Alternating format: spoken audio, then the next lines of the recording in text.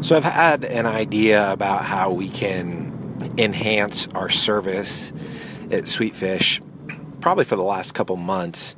I've been stewing on it and thinking about it. And I talked to Johnny about it yesterday.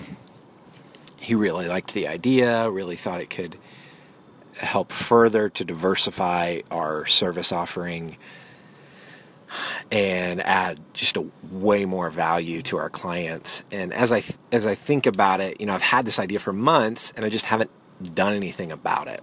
But the moment that I kind of spoke it out loud, I got it out of my head, I talked to Johnny about it, it spurred a lot of different ideas, and I found myself just at the lunch that I was just at talking about it again with actually a potential partner that could end up executing a large part of the service for us because he's already got the internal infrastructure to be able to pull it off. And it just got me thinking about this idea of we all have ideas, be that, in your morning run or like me, my walk around the block, we have ideas, but so many times we don't execute on them because we're not sharing those ideas with people. And so it just got me thinking how I can be better about sharing my ideas out loud. And after sharing those ideas with people, new things will surface. You'll get to look at the problem that you're trying to solve from different angles. You'll get ideas from the people that you're talking to, and it will be motivation to actually pull the trigger and get started on it. So after having these couple conversations that I've had in the last couple days about adding this new service, I'm now way more excited to actually take action on implementing this for some of our newer clients. And so that's what I'm learning today is how can I take ideas in my head and be more proactive about making them a reality. And I think one of the ways that I can do that is by talking them out with people, be that Johnny or my wife or a friend or a potential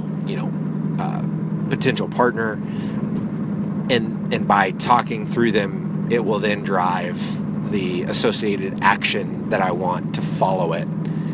So I'm all about making micro decisions that ultimately map to macro action. So with the summit that we produced in February, the content summit, it was just a series of micro decisions. I was like, okay, I'm gonna reach out to 50 speakers and see if they want to speak at it. So I loaded up the email campaign, got it sent out, and they said yes.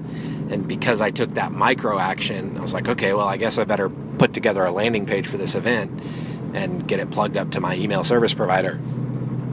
And then now I've got all these speakers, that I've got to schedule interviews. And so it's just like a series of micro decisions.